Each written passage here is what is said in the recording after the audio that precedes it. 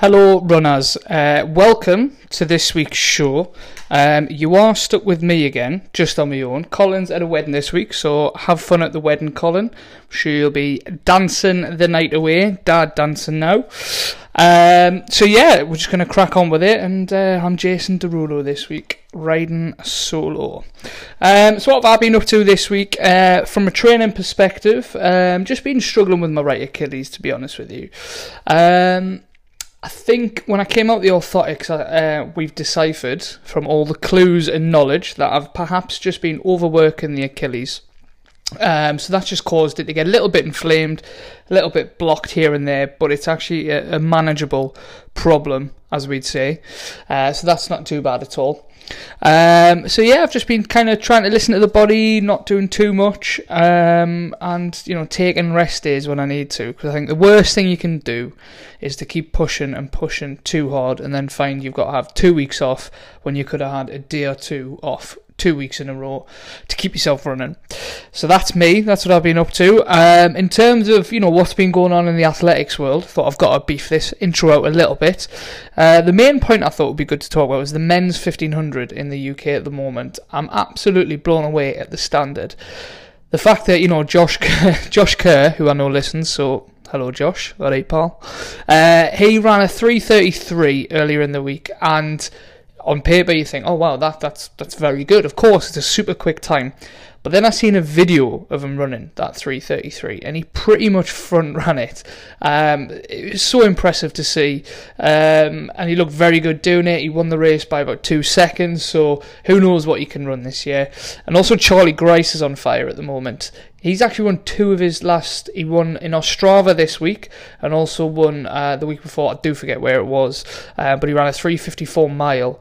To do that, and beat a whole load of people in Ostrava. Beat Lewandowski, who, as you know, won the Dream Mile last week. Beat Quebec, Ben Blankenship. So it's brilliant to see Charlie back, firing at the top. And then on top of that, you've got Neil Gawley, who ran the qualifying time. James West, who's ran quick. Chris O'Hare, who's going to come out, and he's still running well. And also Jake Whiteman as well. So the standard of 1500 metre running in the UK is absolutely nuts at the moment. And I just kind of think, God, that trial's going to be a fantastic race to watch. So yeah, I'm going to keep the intro nice and short, but I just thought we'd have a few little talking points, and if you're not paying any interest in what's going on in athletics, then the men's 1500 metres is a good place to start. So I'm going to go and pour myself a glass of Dr. Pepper, which... that's not an ad. We're not sponsored by Dr. Pepper. I would love it if we were, because I love it. And what's the worst that can happen? It does taste like fizzy Benylin. And yeah, so on today's show, we've got Dowie Griffiths. Buzzing to have Dowie on. I've known Dowie for years. We actually ran together throughout the ages, from under 13s right up until under 20s, and after that he kicked on and I retired. But we had some great races over the years. He's a top guy, and obviously being a 2:9 marathon runner and a 61 half marathon runner, he's got a lot to offer. So yeah, let's crack on with the show. Oh, also, God, I'm thinking of so many new things. I'm trying out a new mic today, so I don't know what the sound's going to be like. I hope it comes out better, but if not, we'll just go back to the Apple mics, or I could put my hand in my pocket and stop being a stingy bugger and buy an expensive one. But hopefully the sound's going to be better for you all. And yeah, and also, see, got more and more. Ollie Laws, shout out to Ollie. Says we're going to run a competition leading up to the Highgate night of 10Ks, where there's going to be some free on kit. I think shoes, we said, don't quote me, but I think that's what we said, where we're going to run a competition where you're going to guess the time of a mystery athlete for now, but they're a non-athlete, so you can have a guess, but we will run a competition where you can guess that person's time to win some shoes or some kit, prizes to be confirmed. And also, if you are heading down to Highgate, then the guys at On are offering out a free glass of Pimm's for people who come and try their shoes on. So a free glass of Pimm's, and all you got to go and do is try some On shoes. So, if you're in the area and you've got a lady with you and she wants a glass of Pimm's, or if you want one yourself, hey, look, I am the first person to put my hand up when somebody asks if they want a Prosecco or an Aperol Spritz. I'm a big fan of a feminine drink. So yeah, I'll be there trying on all the different pairs of shoes for my free glass of Pimm's. But anyway, guys, let's get on with the show. Looking forward to speaking to Dowie. I'm going to welcome him on now. I can't struggle with that word, welcome. We're going to welcome him on now. Hi guys, just a very quick update. So since finishing editing and uploading the podcast, I can hear that the audio between me and Dowie is just about a second out. It's not actually a big deal, but it may sound like, I'm talking over him or he's talking over me, or there's a slight delay here and there. But I just thought I'd give you a heads up, but it actually doesn't really affect, you can still hear everything everyone's saying. So if it just sounds like we're crossing over at different points, I do apologise, and hopefully this won't happen again. But enjoy the pod.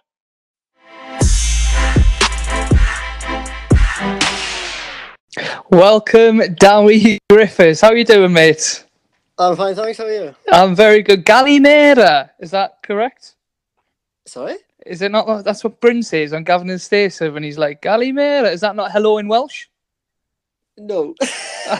It was a good attempt anyway. What is how do you say like hello, how you doing in Welsh? Because you're fluent, aren't you? Yes, first language. Shumai. Shumai. There you go. Yeah, what about Rydwin Hoffi Coffee? You know what that one is, don't you? Yeah, everyone knows that one is. Yeah. How's it going? What's been going on on a Friday afternoon in the life of Dowie Griffiths? Bit of a typical day, I guess. Just got back into the house. Been shearing some sheep. Have you actually? I actually have, yeah. Just got a bit late coming back in. That's all right. Just doing that, and then go for a run in a bit. Oh, have you ran already today, or is it just a No, a single? I'm pretty lazy in the morning, so I'm an evening person. So. Really? So you do most of your? Yeah, if I can, I'll do it in the evening. Yeah. Oh, nice. And what time do you normally get up on the farm? I like to say I get up early, but I'm pretty flexible. So. So basically, you're saying you're a lazy farmer? I'm a night owl rather than a morning person. Yeah. Fair enough. I think a lot of athletes are as well. I think Eilish McColgan, I remember on training camp, she preferred going a bit later in the day, and I think sometimes a lot of athletes do get into that habit of being night owls, so I don't think you're alone there. But yeah, mate, thank you so much for coming on the show. Really appreciate it. So just to reel off some PBs for those people who don't know, I'm sure most people listening will know who you are and what you've done, but you're a 7:55 3K runner, a 13:33 5K runner, 28:16 for 10, 61:33 for a half, and 29:49 for a marathon. Are they all correct? Fantastic, brilliant. So I've seen the other week you ran the British Athletics League, and you ran a 15 and a 3K, right? It was a bad idea before it than actually doing it, but it was good fun though. So I was going to. What was the idea behind that? So you're typically a marathon runner. You don't see many marathon runners turning out and doing 15, which I think is brilliant, and it was great to see. But what was the thought behind that? Was being let's just throw myself into the deep end. Let's see what kind of speed I got. I got to get some track legs back on, and then hopefully have a go at the track PBs in later on in the summer. Then, but yeah. So how did it feel compared to, you're so used to doing marathons and half marathons? Like, how did it actually feel to be running that quick on the track? And then the lactic, was it just filling right up to the eyeballs? And I was like, I'm done. I'm all in. Just flat. Did it feel like you were flat out from the gun? Yeah, it was. Well, I was like, went the first lap, and I was like, you know what? This is actually comfortable. I'm in better shape than I thought I am. And then all I heard was like 68, 69. I was like, probably why.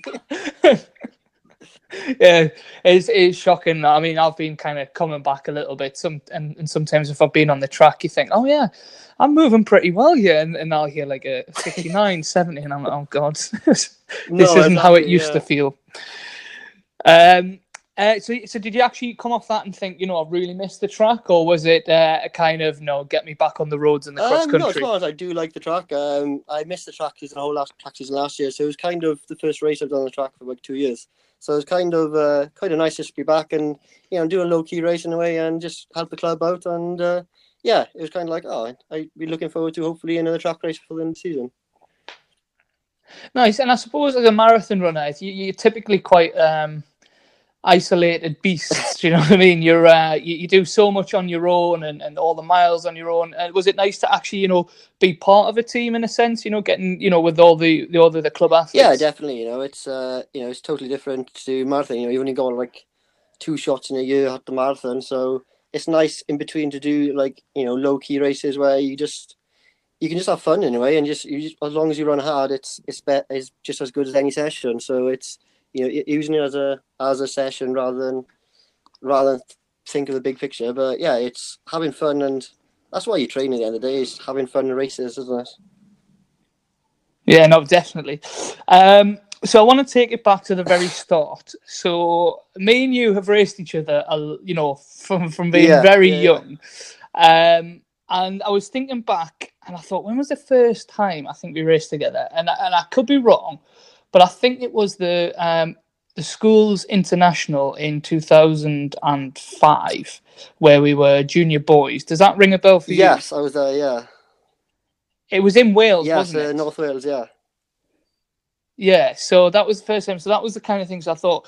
So for people who don't know, the English, Welsh, and Scottish and Irish schools, after the cross country national championships, they kind of was it 6 people or 8? How many? It's actually 8 of us, isn't it?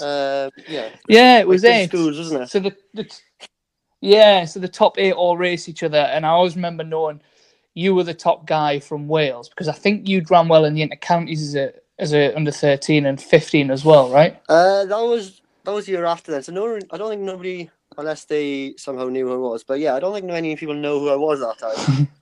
Oh, I was stalking you, mate. Don't worry, I was stalking you. Back then there was no Bebo or Facebook. It was well before then as well. That was a trip and a half. I remember that was my first time in Welsh West of any sort then. So it was Welsh West, and I remember, you think, it'd be a hotel or something, or something like that. I remember walking into a room and all I see is 8 bunk beds. So it's 16 of us in the same room. Oh yeah, it was, wasn't it? There was like 16 of us. No expenses spared here. Yeah, because we were lumped in. We were junior boys, and we were lumped in boys, with with the inter boys as well. God, and it's funny because like you put young boys together like that, and the night before the race, it's like I think people were like just up fannying around, throwing pillows and that kind of thing. And you had the people who were like, taking it very seriously, and then people who weren't. And I think, do you know what it is? I totally forgot there was 16 of us in one room. But they're great experiences growing up, I think. It does, yeah. I mean, I suppose, next time when you share a room with 10 people, it's like, oh God, this is luxury. No, it's quiet. Yeah. So what was your so you kind of grew up on cross country, so I just wanted to know how you got the listeners to know as well, how did you actually get into running? So what was your introduction to running? Pretty low key, really. I guess I did a couple of fun runs, local fun runs back in the day when I was probably about 7 or 8, and I just enjoyed them, as simple as that, really, and didn't really think more of it, really. And then when I went to secondary school, I managed to make the school team for the local vocal school competition. And so we went to one of the schools and raced cross country. And the local club was there and said, invited you down, the first 10, 15, wherever it was, and invited you down to the club. And that was it, really. I was like, yeah, can I go to my parents? And they're like, yeah, go on. And here I am, many years later. 20 years later, almost. But yeah, obviously I wasn't winning when I was that young, but I just enjoyed running and I just enjoyed competing. It was simple as that. I didn't even run in between the races. I just went from one race to another. But it's.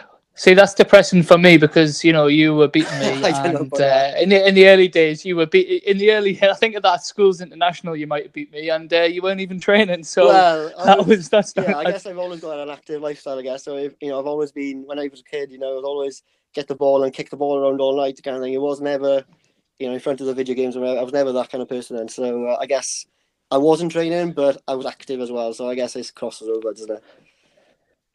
Yeah, definitely. So actually growing up, so from family of farmers, is that right? I've born and raised on the farm, yeah. So was that? Do you live in a quite remote area? Yeah, it's very, very, very In rural where I live. It's proper country roads, and it's middle of nowhere. I guess there's no neighbours and stuff like that. But I kind of like yeah. that as well. So yeah, I guess it's totally different to in the middle of the city, I guess.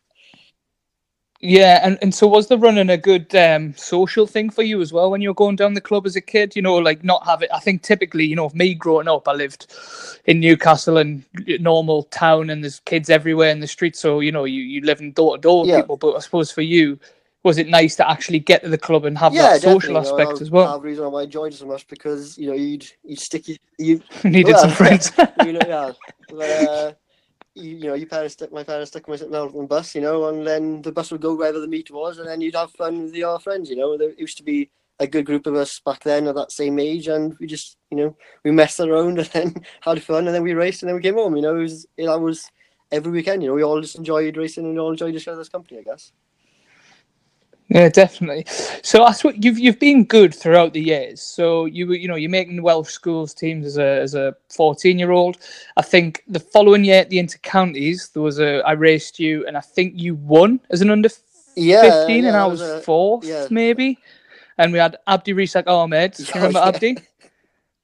And we Ryan had Parker, Ryan yeah, Parker, I believe, as remember well. that was a hell of a day. Remember, that I was know, yeah. from my point of view, that was one of the best days I've ever I think You won. So you won. I think you won it quite yeah, comfortably as well, well. And it was probably like, it was God, more felt more comfortable in the distance suggested. It was only like 4 or 5 seconds at the end. I remember it because I'd like 2 or 3 days before I was up in North Wales with a geography school trip, and then so I'd come back on the Friday night. I'd stayed in my bed, and then we got up about 3, 4 o'clock in the morning to go catch the bus to come all the way up to Nottingham. I'm having my second breakfast on the bus at like 7 o'clock, and then it's not the best preparation. And then we rocked. And you still would it. And I was like, top of the hill because there's a massive hill south, wasn't there? And then yeah, and it was always a race to the top. Must be like 150. I think, what the hell is all these people? Where are they coming from? And then I worked my way up to this group, leading group. I think you were in part of that group. And then I looked ahead. It was Ryan was about, I don't know, 50 meters ahead, wasn't he? Yeah. Oh yeah, he wasn't he? God, I remember. Yeah. I'm gonna go for this. I'm gonna go for it. So I went for it, and then I was like, right, I'm gonna catch him by the top of this hill because we were doing the hill twice.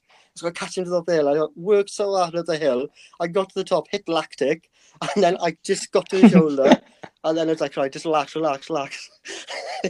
And then I managed to get away about K&a half to go, I guess, and then managed to hold on to it. Yeah. But it's funny because you brought back some good memories then, because obviously it was when Sky Sports covered the counties, wasn't it? So the interview I had.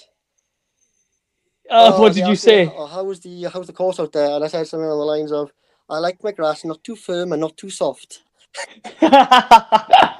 You sound like a proper Welsh boy, just like the quality. No, they were good days. They were good days.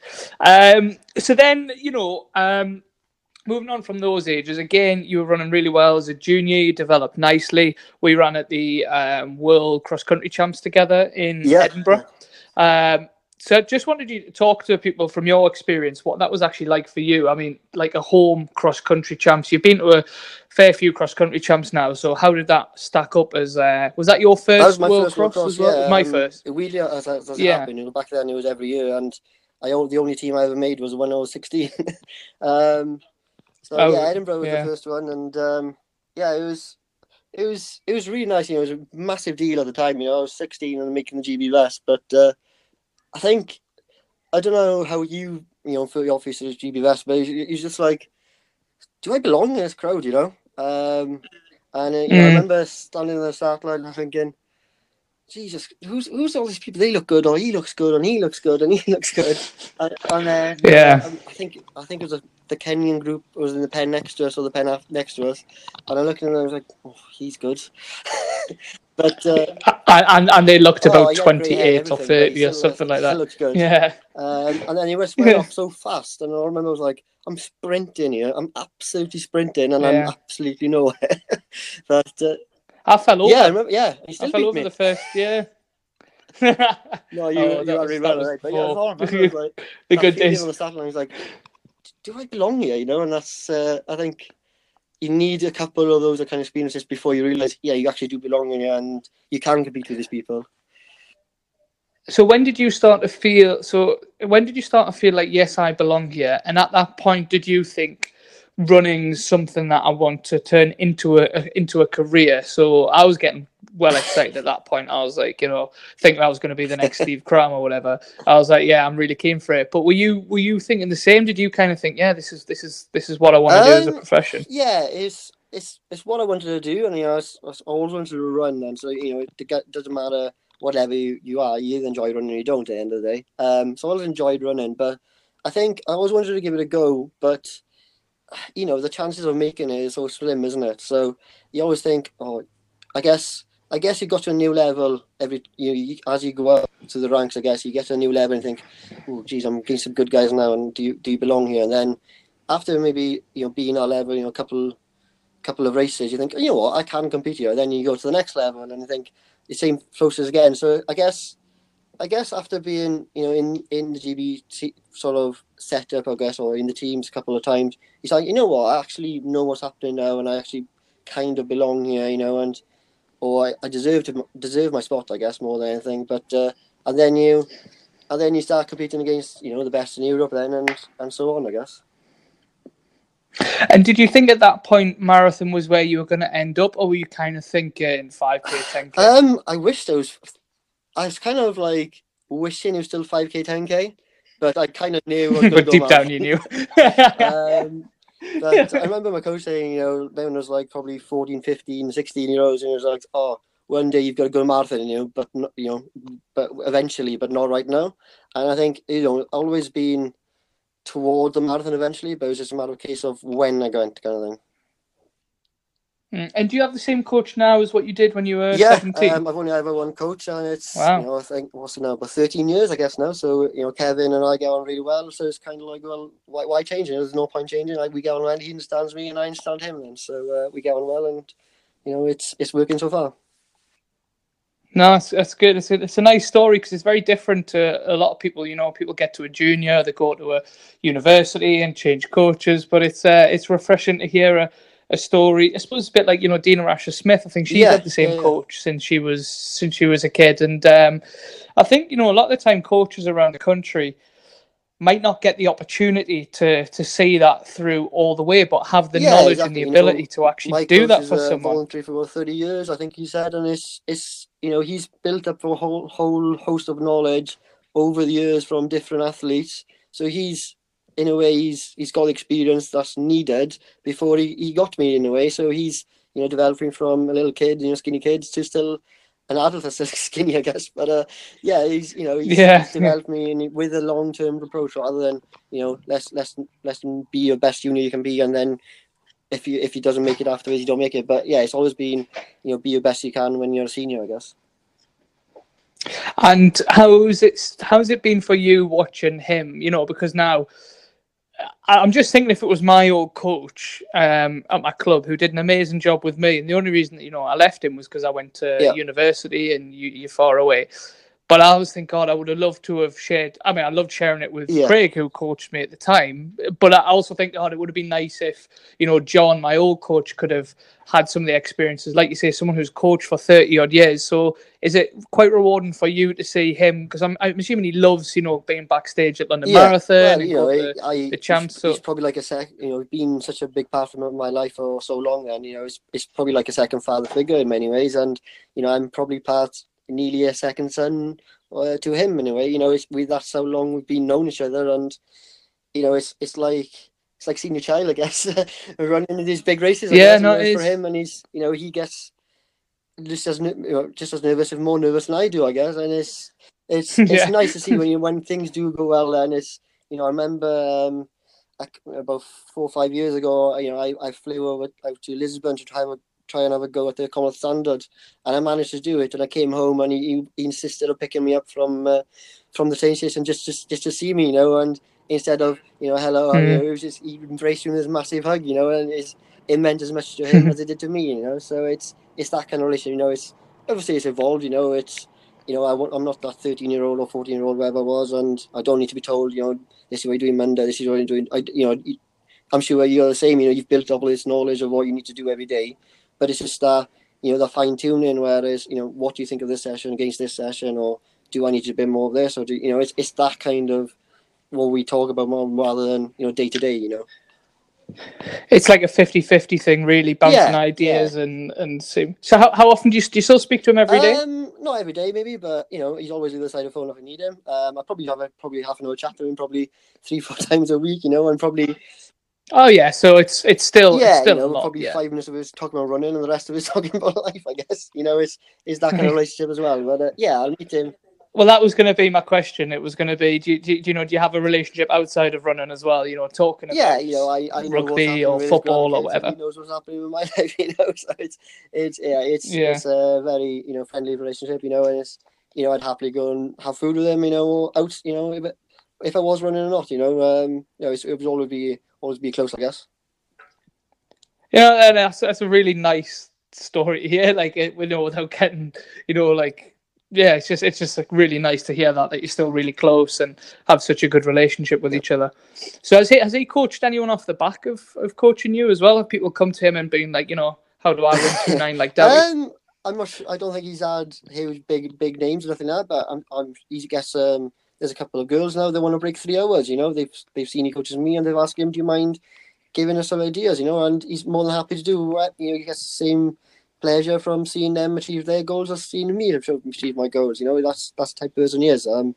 I know he coached. You might not know him, but he coached Andros Jones for a while. So ever since he was like 11 up to nearly making his Olympics. Andros ran 28 laps to make the Olympics in Sydney, and I think one of his regrets was at the time he let him go to another coach because he didn't think he was good enough to coach at that level. But then he realised, I knew the athlete better than the new coach. So I think having had that experience before he knew me in a way probably helped him now in a way, because then he believes in himself that it's worked so far, so why aren't I good enough? And yes, I can be everything that we need to get to the next level, I guess. No, definitely. So then, as you move forward through the junior ranks, as I say, you made the World Cross in 2008, where we ran in Edinburgh, and then you were 4th at the European Juniors on the track over 10K. Again, I feel like I've run all these competitions with you. Yeah, I ran the 15. We went out. Well, it was funny because I was 6th in the final of the European Juniors, but I was a 10th of a second off the medal. All you guys crossed the line same time, didn't you? Yeah, but I was the 3rd Brit. Simon Horsfield was 0.1 ahead of me, and then Dan Clawley ran really well, and he was 0.05, and then there was me. So it was one of those things for me personally. I was like, shit, I'm 3rd Brit. That's really frustrating, and I'm close to a medal. But then it's but then I'm 6th in Europe. It's like, how can you really be, upset with that? You can't at all. So no, it was that was good. But yeah, for you, so 4th in the 10K again. At that point, were you getting to a point where it's like, maybe I'm a 10K runner, or was it like I'm a 10K runner who's going to be a marathon runner still? I remember James Wickham, saying, "Well, whatever you're running now, you're going to have to move up when you're senior." And that's like, he said that. Did he say that to you? I think he was winding me up because I was a Welsh the whole trip anyway. But I was thinking that did kick home. I was like, you know what, he's probably right here. But he did say that. Yeah, no. Like, that's not the end. That's not the worst thing. I don't mind eventually going to run a marathon anyway. But I think I remember that chip was, remember Simon Lawson, wasn't he? He got silver. Right? Yeah, he was. I got 4th. He was silver. But remember that Azerbaijan guy, didn't he? He got cleared to run for the Ethiopian. Got cleared to run for Azerbaijan like 3 days before the championships. Yes. Oh, what was his name? I forget. Abraham, you're right. It was because he. Yeah, it was Abraham, but he was. He carried on the senior ranks in like 2010 or 11. He got that gold medal. I think he won the 5K as well, the same champs. But he got the double gold. And the following year, I remember him watching him. Got the bronze behind Mo in the senior champs. Right. And I was thinking, no chance. What chance did I have then? Yeah, no, he didn't quite look 17 or 18, did he? Let's be honest. Yeah, it was one of them situations. But it was really hot there as well, wasn't it? I mean, it was hot doing a 1500, so Oh let yeah, alone a it was. 10K. Can you Yeah, remember it that? was stinkingly warm. It was hideous. I don't know what temperature. Can't remember what temperature was, but yeah, it was. 3 laps in, I was like, I need some water. But yeah, it Yeah, was one of yeah. those. And unfortunately, that's the championship, and it's up to you how you deal with it, I guess. And it's the same for everyone, isn't it? Yeah, definitely. So then, as I was doing my research on you more in depth today, we saw a bit of a not even a gap. So I've kind of labeled it as a development phase. What it looks like it was for you. So from 2010, the juniors, you made cross country teams under 23, and then it was kind of like 2015 where things really started to kind of pick back up, and then 2016 you went to the Euros for the senior champs and you were fifth. So I just wanted to know what was going on in those kind of intermittent years for you. How was that mentally? Was that tough? And what sort of support did you have? And yeah, Well, I went to uni in those couple of years. yeah. um, You were Swans. Was it yeah, I went to Swansea? Swansea. Yeah, and yeah, I had. Ah, so it was too much partying. Well, yeah, no, I wouldn't think it was crazy, but it's just one of those, student life, and you have to fend for this. Did you enjoy it? Did you enjoy Oh your uni yeah, years I though? do it happily do it again. I think everyone's Yeah. got like a bit. It doesn't matter who they are. You always got a bit of partying in them, and I think I got. Well, you're young, Yeah, aren't and I you? think It's a natural thing for most young people. Not no, everyone, but most young people. What's not fun about going out with your yeah, friends and exactly, having a and I few think drinks and I never really went out much before I went to uni as well, so it was kind of like all these bright lights and all, big city. it's like what's it like when in Shrek when Donkey goes Yeah, literally, it was like to that. Nottingham, he's First time I like was like, looking what am I round like seeing? Especially in Wine Street, it's the sight you see on a yeah, Wednesday night. Oh my God, you don't see many of yeah. that. We don't get this on No, the exactly. farm. You don't see this in West Wales. But yeah, it was part of that. And I enjoyed my time, and I did run in GB and stuff. I think I made European 23s and stuff. And yeah, it Yeah. was a case of I maybe enjoying maybe the uni a bit too much, and maybe not looking after myself enough in that time as well. And I picked up an injury as well, a bit of annoyingly, a bit of a plant annoying. It wasn't like an injury, but just one of those I'd hurt to run, and I couldn't run through it, so I just kind of gave up in my last semester as well. So it's kind of like I wanted to.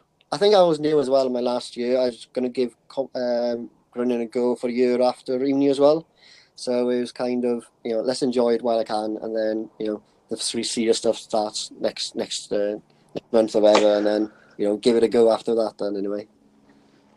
But did you not think it's if you hadn't have done that at the time, you might have been feeling when you were 26, Oh yeah, 27, like, definitely. oh I God, I've think missed out so much. Like, it's good to yeah, get it out your definitely. Like I system. said, I think everyone's got that in them. So I just got it out when I was in uni, and then I finished uni. I was like, you know what, I could go out, but I don't feel the urge to go out. I've done this, I've done that. I don't feel the urge to go out. At the moment, my goal drive is to try to run. I'd rather be sober and have a good long run, or whatever, rather than be pissed and not do the long run. That's the Yeah. focus of the moment. So yeah.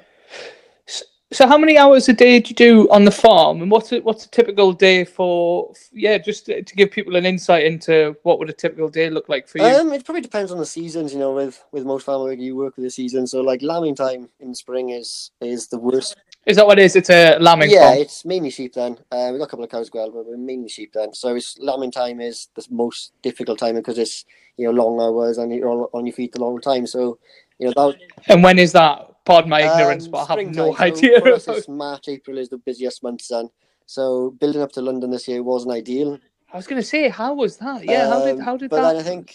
I think you build up the experience over the years. It's I take I know how much I can get away with, and I think that's where Kevin understands me. It's if I say I felt a bit tired, so I didn't bother the second run. He's like, yeah, okay, let's not bother with the second run. And it's knowing when you can push and when you can't. But I think in understanding as well. Parents understand. I've got a trainer as well, so I think it's a team effort, I guess, to try not neglect anything, but like at the same time, so I can train as well. But that's the Yeah. hard part, that's the hardest part. The rest of the year is not too bad, I guess. But there's always going to be busy times, but it's not you can't train now. Yeah. And do you, so obviously, do you get to go to the gym as well, or is it a predominantly running only program for you? I've tried to pick up the gym now and again. Then so it's right. I'm going to try. This time I'm going to try and give it a proper go, and I've commit to it. And then I don't know how you find it, but it's trying to run 100-mile weeks as well on top of the gym. It's a fine line, isn't it? So I'll Mm. do the gym, and then what, my legs will tired for the session, and it's like you can't batter your legs every day. You have to back off. So I think I find like a bit going back to a like bit of a circuit post run is kind of all I can manage, and try and run as well. But And I suppose the work on the farm is probably quite labouring as well, and without yeah, getting too into it, you're getting probably a conditioning benefit I've from trudging up and yeah, down and lifting and doing I whatever you're probably doing. preconditioned myself. I might not be sport specific or nothing like that, but I've probably preconditioned myself a little bit, before actually going to the gym, I guess. Yeah, no, definitely. So was that tough mentally in those years, or were you quite happy doing what you were doing, knowing that you're going to then kick on after uni, and then 2016 comes along, and you're making the Europeans? Yeah, it was. I was happy at the time, obviously, and no regrets. I kind of knew I graduated in 2013, and then it was exactly 1 year before the Commonwealth Games in Glasgow. So I managed to convince my parents, can I live at home? And I'll help out, but I want to train for a year and see what happens. I want to make the Commonwealth Games and have no regrets, I guess. And it was never a long term thing. It was like, right, I'm gonna give it a go for 1 year. If it doesn't work out, I'm not good enough. I'm not good enough, but I want to give it a go for 1 year. Luckily, things went my way, and I managed to make the Commonwealth Games. And I remember the end of the year, and my parents were like, Was that a relief more that because I don't know if you'd kind of put a bit of a benchmark down for you and your parents to be like, oh look, please let me live at home, yeah, like oh not please, I'm sure they'd let you anyway, but you put a goal there, so to get it, was it? yeah, Whew, it was a thank God bit that worked out. because I never. It crosses your mind, what if you don't? But then at the same time, I never let myself thought I wasn't going to make it. I had to run sub 2 to make it. It wasn't like a soft standard, I guess, but it was Mm. kind of like, right, I'm going to make the. I remember doing this long run that winter, and it poured down rain the whole time. I was 10 minutes into the run. I had 2 hours to do. I was 10 minutes in, and I was hating life. And all I wanted to do was just go home. And then, but I slogged it out. I was like, right, this is why I'm doing it. I want to make the Glasgow. This is why I'm doing it. And then, so I coaxed myself to keep on going anyway. And I remember in the race itself when I managed to do the time, I was 10 laps in to go then, and I knew I was in the time, and I still felt okay. And I just thought, all I thought was just back to this run. It was like, this is why I trained, just for this moment, And it's Yeah. crazy when things go your way in a way, and it's you need a bit of luck, obviously, and you need all that. But it's crazy what your mind in the middle of the race when you're meant to be focused on time and all that. All I could think about was this one run I done, months before where I didn't want to do it and I was hating life, but I forced myself to do it just to be in the position where I could have a crack of the time. It's crazy. No, and those days make you tough as well. Now, what I always use as an excuse used to, and that's probably still will now, to get my arse out the door, is to think, right, so you wake up, it's a Saturday morning in February or whatever, the wind's lashing rain against the window, and it's one of those really horrible days that, let's be honest, nobody wants to go out there. The last thing you want to do is to go out there and train. But I would think, do you know what it is? Even if I just go out and just, let's say I'm doing, 10 by 2 Yeah, minutes, right? I would think, even if I go out and just get them done at 6 minute mile pace, that's still better yeah, than exactly. nothing. At least you've done And something, then and then you feel happy then, you?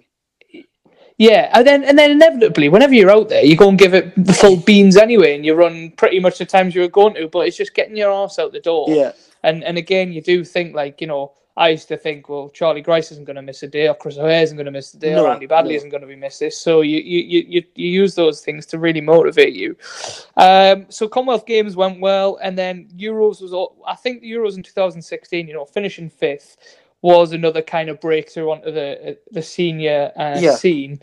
Um, what did that feel like for you? Was that a moment of you really feel like you've got things back on yeah. track? So unfortunately, I got injured in the golf game, so I had a navicular stress fracture. So it kind of that's probably why I had a bit of a dip in the end of 2014, and then probably towards the end of 15, I got things back together. And then 16, it was kind of in a weird position in a way because it's obviously Rio was the big highlight of the whole year, and then there was one spot remaining the whole time because Mo was obviously Mo, if Mo was to do it, he gets selected, and Ross came first in the trials, and I was second, and Vernon was third. Was he in the trials?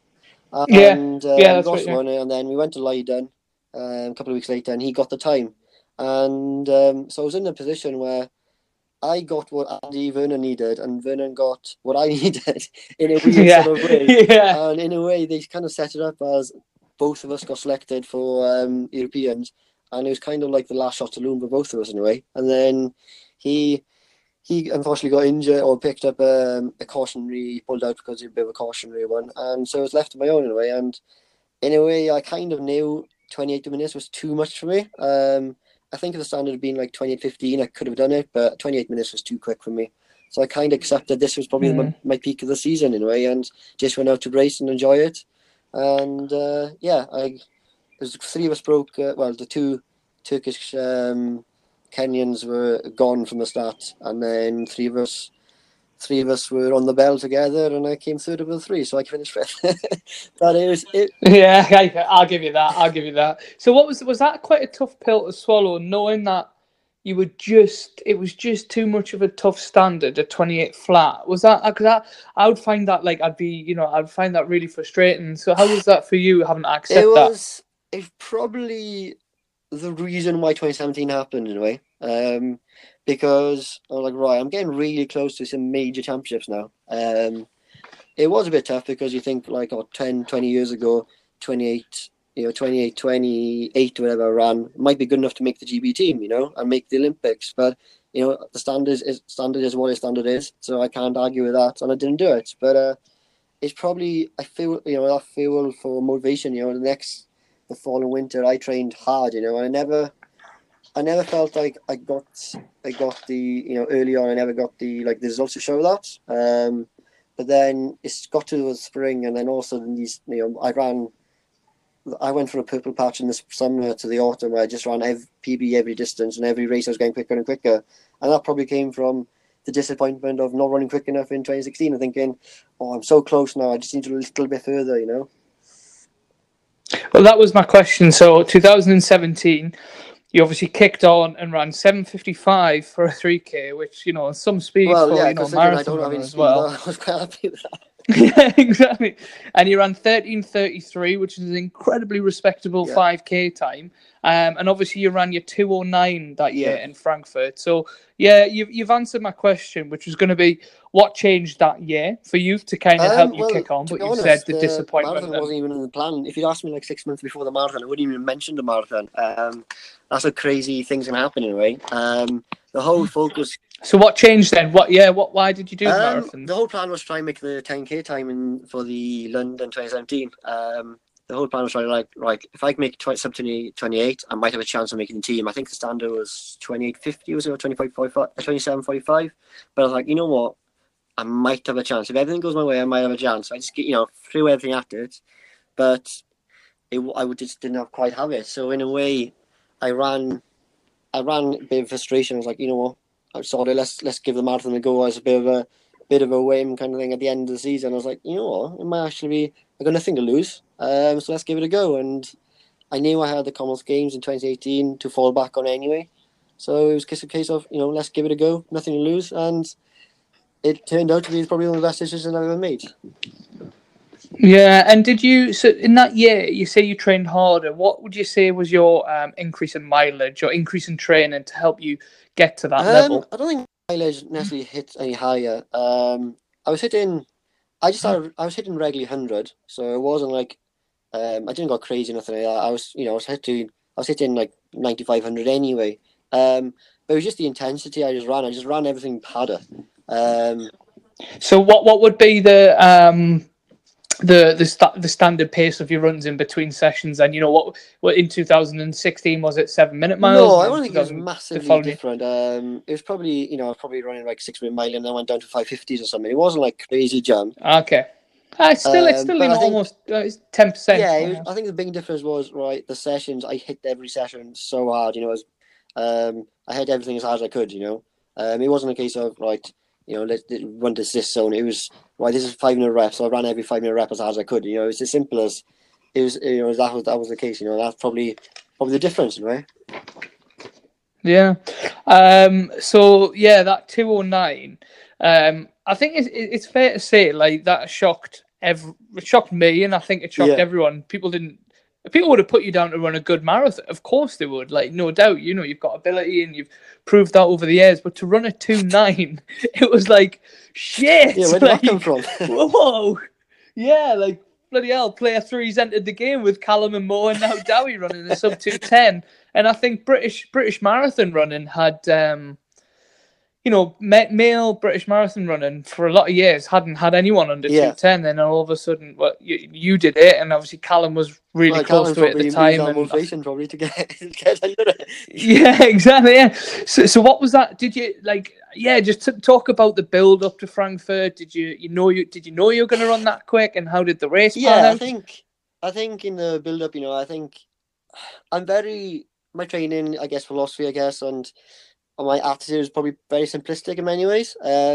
So I think I think 210 is always the magic number, isn't it? As a marathon runner, 210 is the magic number. So I was like, right, what is 210 in terms of pace? So I looked at it and I was like, it was like 30-50, isn't it, for 10Ks splits?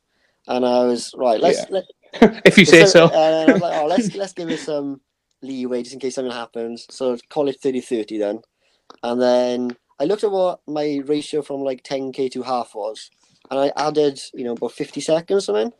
So I was like, right, if I slow down that much from 10K to half, then I'm obviously going to slow down same, if not more, for the marathon.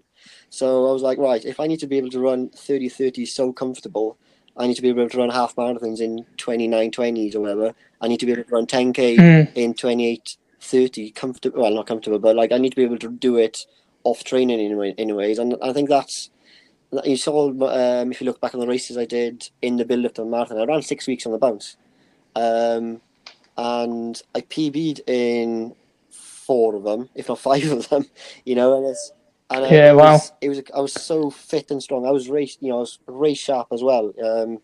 I ran around 28-27, which was one of my benchmarks. So like I need to run 28-30 on the roads, and then another one of my benchmarks was to run sub 62, and I managed to do that in Cardiff. So I ticked that box, and the only thing left is the unknown in a way, because if like anyone running a marathon the first time, you just don't know what's going to happen in 20 miles. You can train all you want, but nothing can simulate what happens at 20 miles afterwards.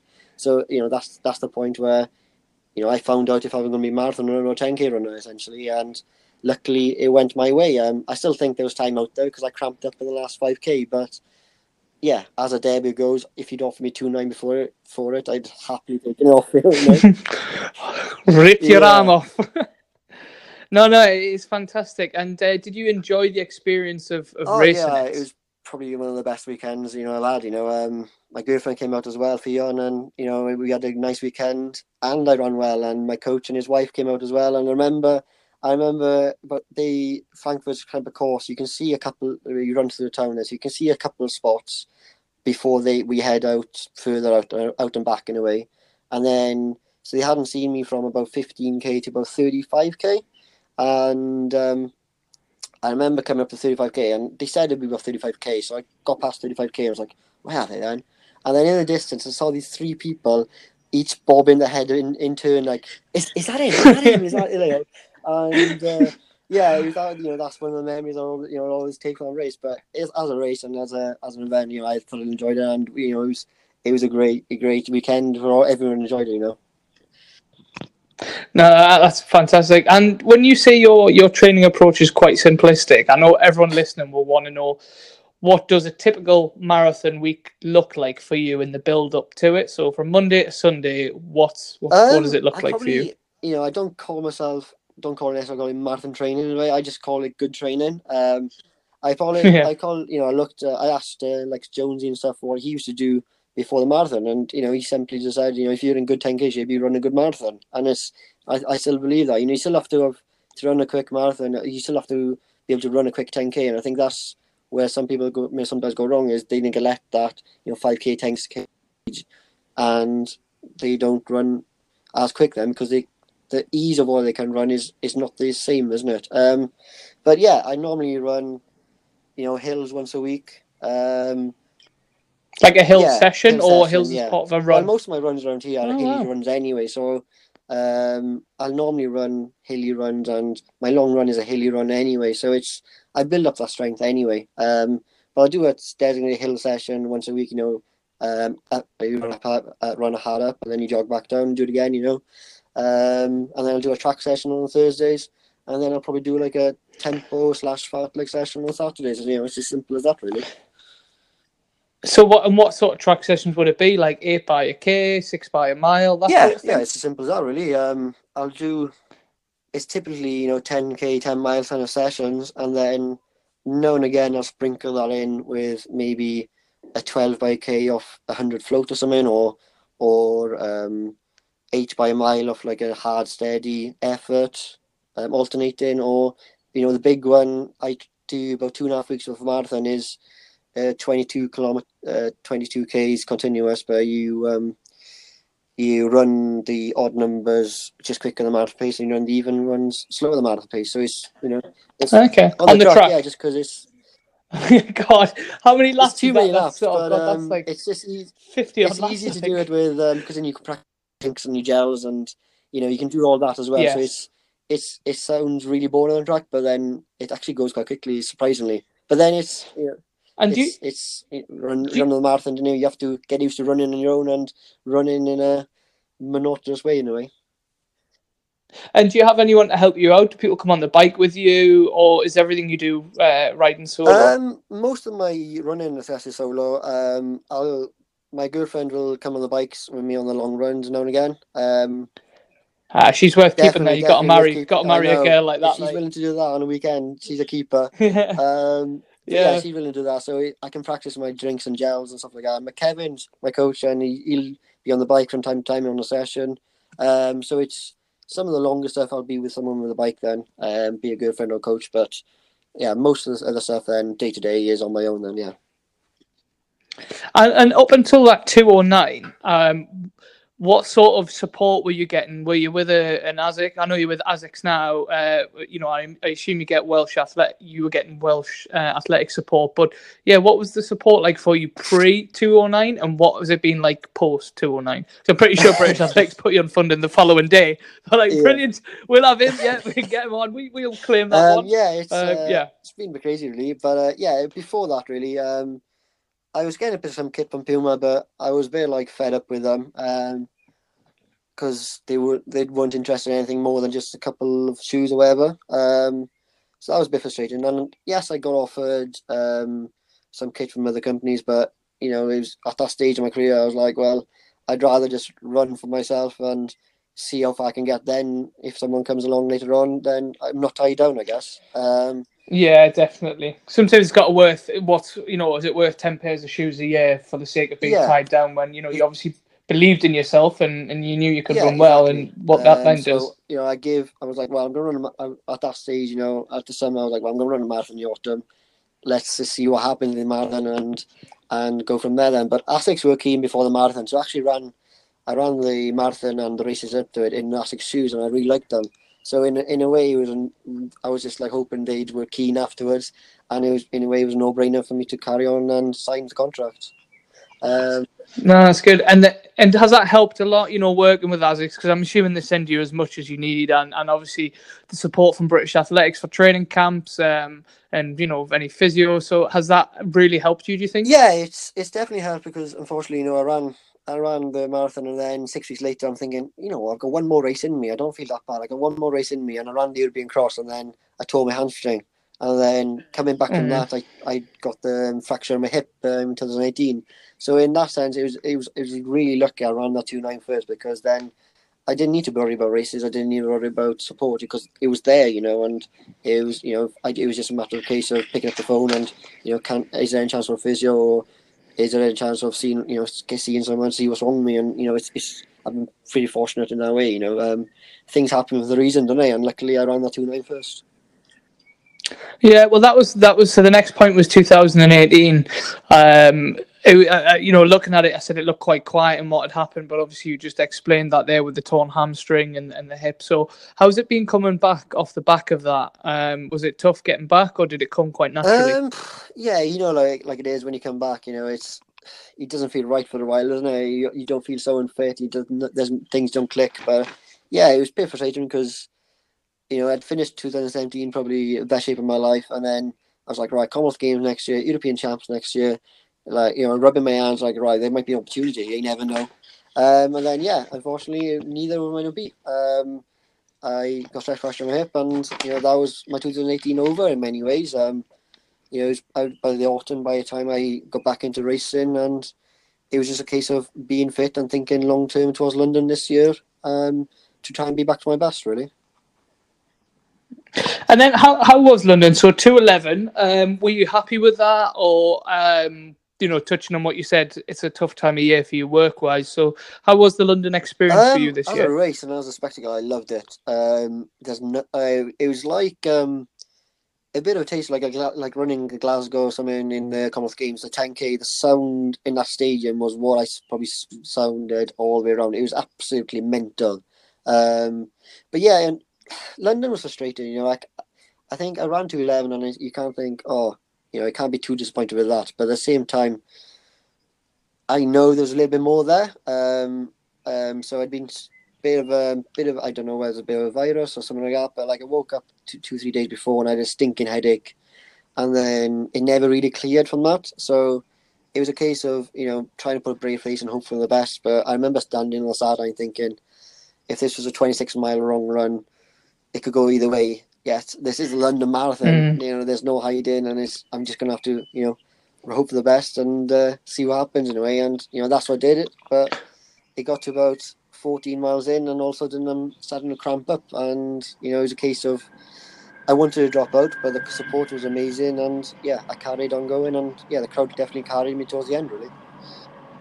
And 211 is still a very good time, very respectable time. And I think, if you're doing that on a day when that's a bad day for you, then, well, yeah, if someone had told you that 2 or 3 years ago, you would have been, yeah, great. exactly. I guess that's how fit I was. I think going into London. So going into it, how fit do you think you were? Kind of that 210, 209 shape. It's hard to going really into know exactly what's going to happen on the day, but in terms of the top end speed, I didn't have that same. But then in Frankfurt, I came off a track season. I think that was the difference. I didn't actually have that 400 flat out speed I had before Frankfurt, but then give me a key rep or something. I was in better shape than I was before Frankfurt. So that 22 kilometers fartlek I was talking about, I actually ran it about 2-3 seconds a k quicker than I did before Frankfurt. So I knew I was ready for the marathon, and I genuinely felt if everything goes my way, it could be even a 2:7:28. But it wasn't meant to be on the day, and I think that's the frustrating thing for me is I know it could have been a little bit better if everything got my way, and you don't get a chance the following week to do it again, do you? You have to have a big come down, and then you have to big build up again before you have another crack at it. So I think that's the frustrating thing anyway. Yeah, and I've been on teams with you for a lot of years, and I wouldn't say this otherwise. I genuinely believe you when you say you had a bad head and you feel like you had a virus. Sometimes a lot of people they kind of make excuses or they say things, but I genuinely believe you when you say that, and it's frustrating. Like listening to it, I feel almost frustrated for you. To think if you're doing a 22k run and you're averaging two seconds quicker a k. Of course, you're heading towards that PB shape. I felt, but I could run a 2:09. I think, the plan going into the race was to run about 63.5 through halfway, and second half see what happens. I felt even if it was too quick for me, I could fall back and still run that 2:09, 2:10 kind of bracket.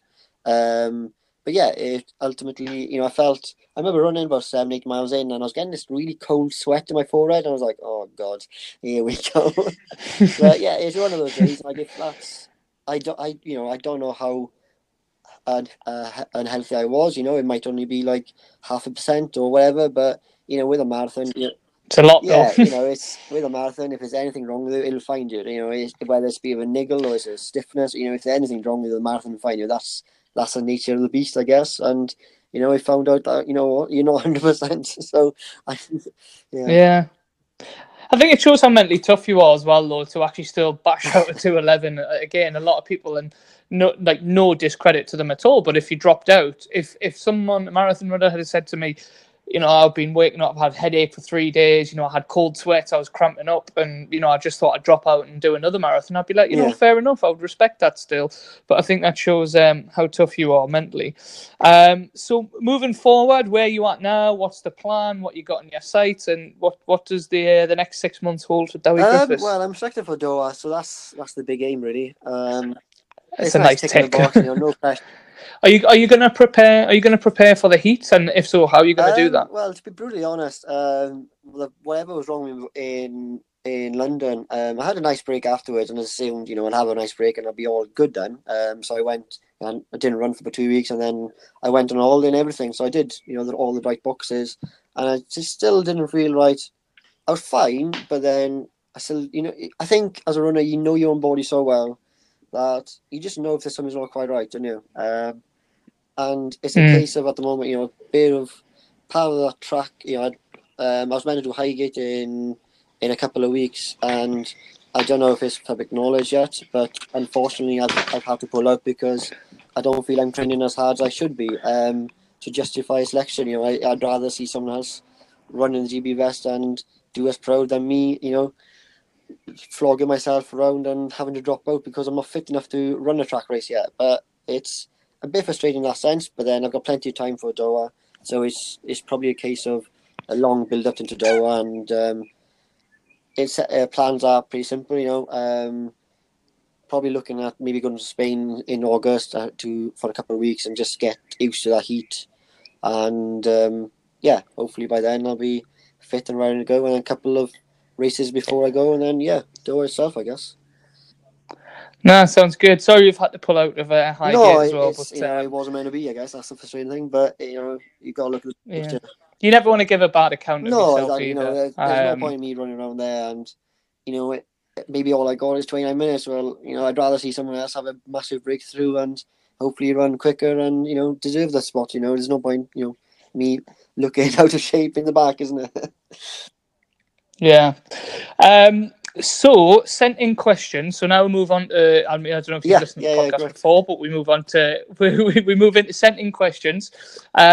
So what's your biggest ever mileage that you've done in a week? So part of the motivation for London this year was like, right, I'm going to prove myself. That 2.9 wasn't a fluke and all that. So I went to Boulder in February, and I just went for it really. So the most I've done written down in the training manual is 128. Nice. Yeah. It's a good number. What's the importance of cross country for younger athletes? I think it's important to do everything. So cross country in the winter and track and something. I think look at yourself as well. Look at how important racing in all the different environments, but it's building your strength in the cross country and then build your speed up in the track. And when you get to a senior, strength and speed, you can't buy those. So it's vastly important, I think, and I think it also is throwing yourself into things you're uncomfortable in, and it's throwing into your environment, where things don't always go in your way in the build up, and it's just getting used to, you've been probably in plenty of races where you might not have your special drink, or you might not have your right bed, you don't sleep well, it's all these little things. Whereas if you race enough, you get used to them and you know how to deal with yourself, I guess. Are you doing the BAL at Windsor? No, unfortunately, I won't be there. No. I'm sending. I've got to read out the ones that people send in. How do you balance the social aspect in conjunction with your running? I mean, I feel like you touched upon it, how you did it now, whereby you just don't even go out at all, so that's fine. But even as a student, was there anything you kind of did to help balance those things? I think it's everyone needs a social life, and I do go out, still meet my friends, but it's not a case of going out and get a lash with a boy. It's a case of having a catch up, maybe having a quiet one, or whatever. But it's a more of a quiet one, and as long as you get your sleep in, that's the main thing. And what's your pacing strategy for a marathon? Just go for it. It's kind of Smash it and hold on for as long as you can. It's sort of a bit like my love life. Wait, no, I'm joking. just go Okay, for as a when you joke. feel like you want to be comfortable at halfway. You want to be comfortable halfway. So it's no point going through some in PB pace for 10K and half marathon. I think for me it's looking at maybe 2 to 3 minutes slower than half marathon shape, and then going from there. Really, that's a target. We did have lots more questions, but I've got a few games that I want to play with you. So the first one is that you're a true Welshman and a proud Welshman. So I want to know how proud you are and how much you know about your country. So I've got a quiz up online, and I haven't done it myself. It's not the BBC one, is it? Because so I couldn't do that one. No, it's www.quiz.biz, right? So, which waters are situated north of Wales? Is it the North Sea, the Irish Sea, the Atlantic Ocean, or the Scottish Sea? The North Sea, is it? Okay, that's what you're going to go for, right? So we're going to do them all, and then you get the answers at the end. True or false? Snowdon is the only Welsh mountain in the world to have a national park named after it. Well, that's a question. I'd go true. Yeah, I go for true there. Yeah. A statue of Lewis Carroll's White Rabbit stands on the promontory, of which North Wales resort? Carmen's Bay. Oh God, these are Llandudno's Orme, Rhyls Seafront, or Anglesea's Isle. Oh, where's he from? I go for Llandudno then. Okay. Which is Wales' second largest city? Is that Swansea?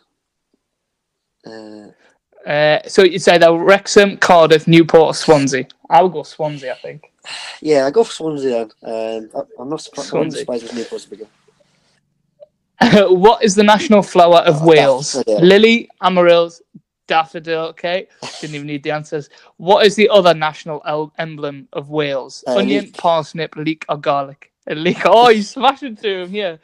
True or false? Cymric is a Welsh breed of cat. Cymric? No, I go for false. Cymric. I don't know. I don't think we have any cats, so I'll go for false. What day is St. David's Day? 1st of March. What lake is the largest inbound body of water in Wales? Llyn Conwy, Llanwrwyn, Bala Lake, Lake Fynwy.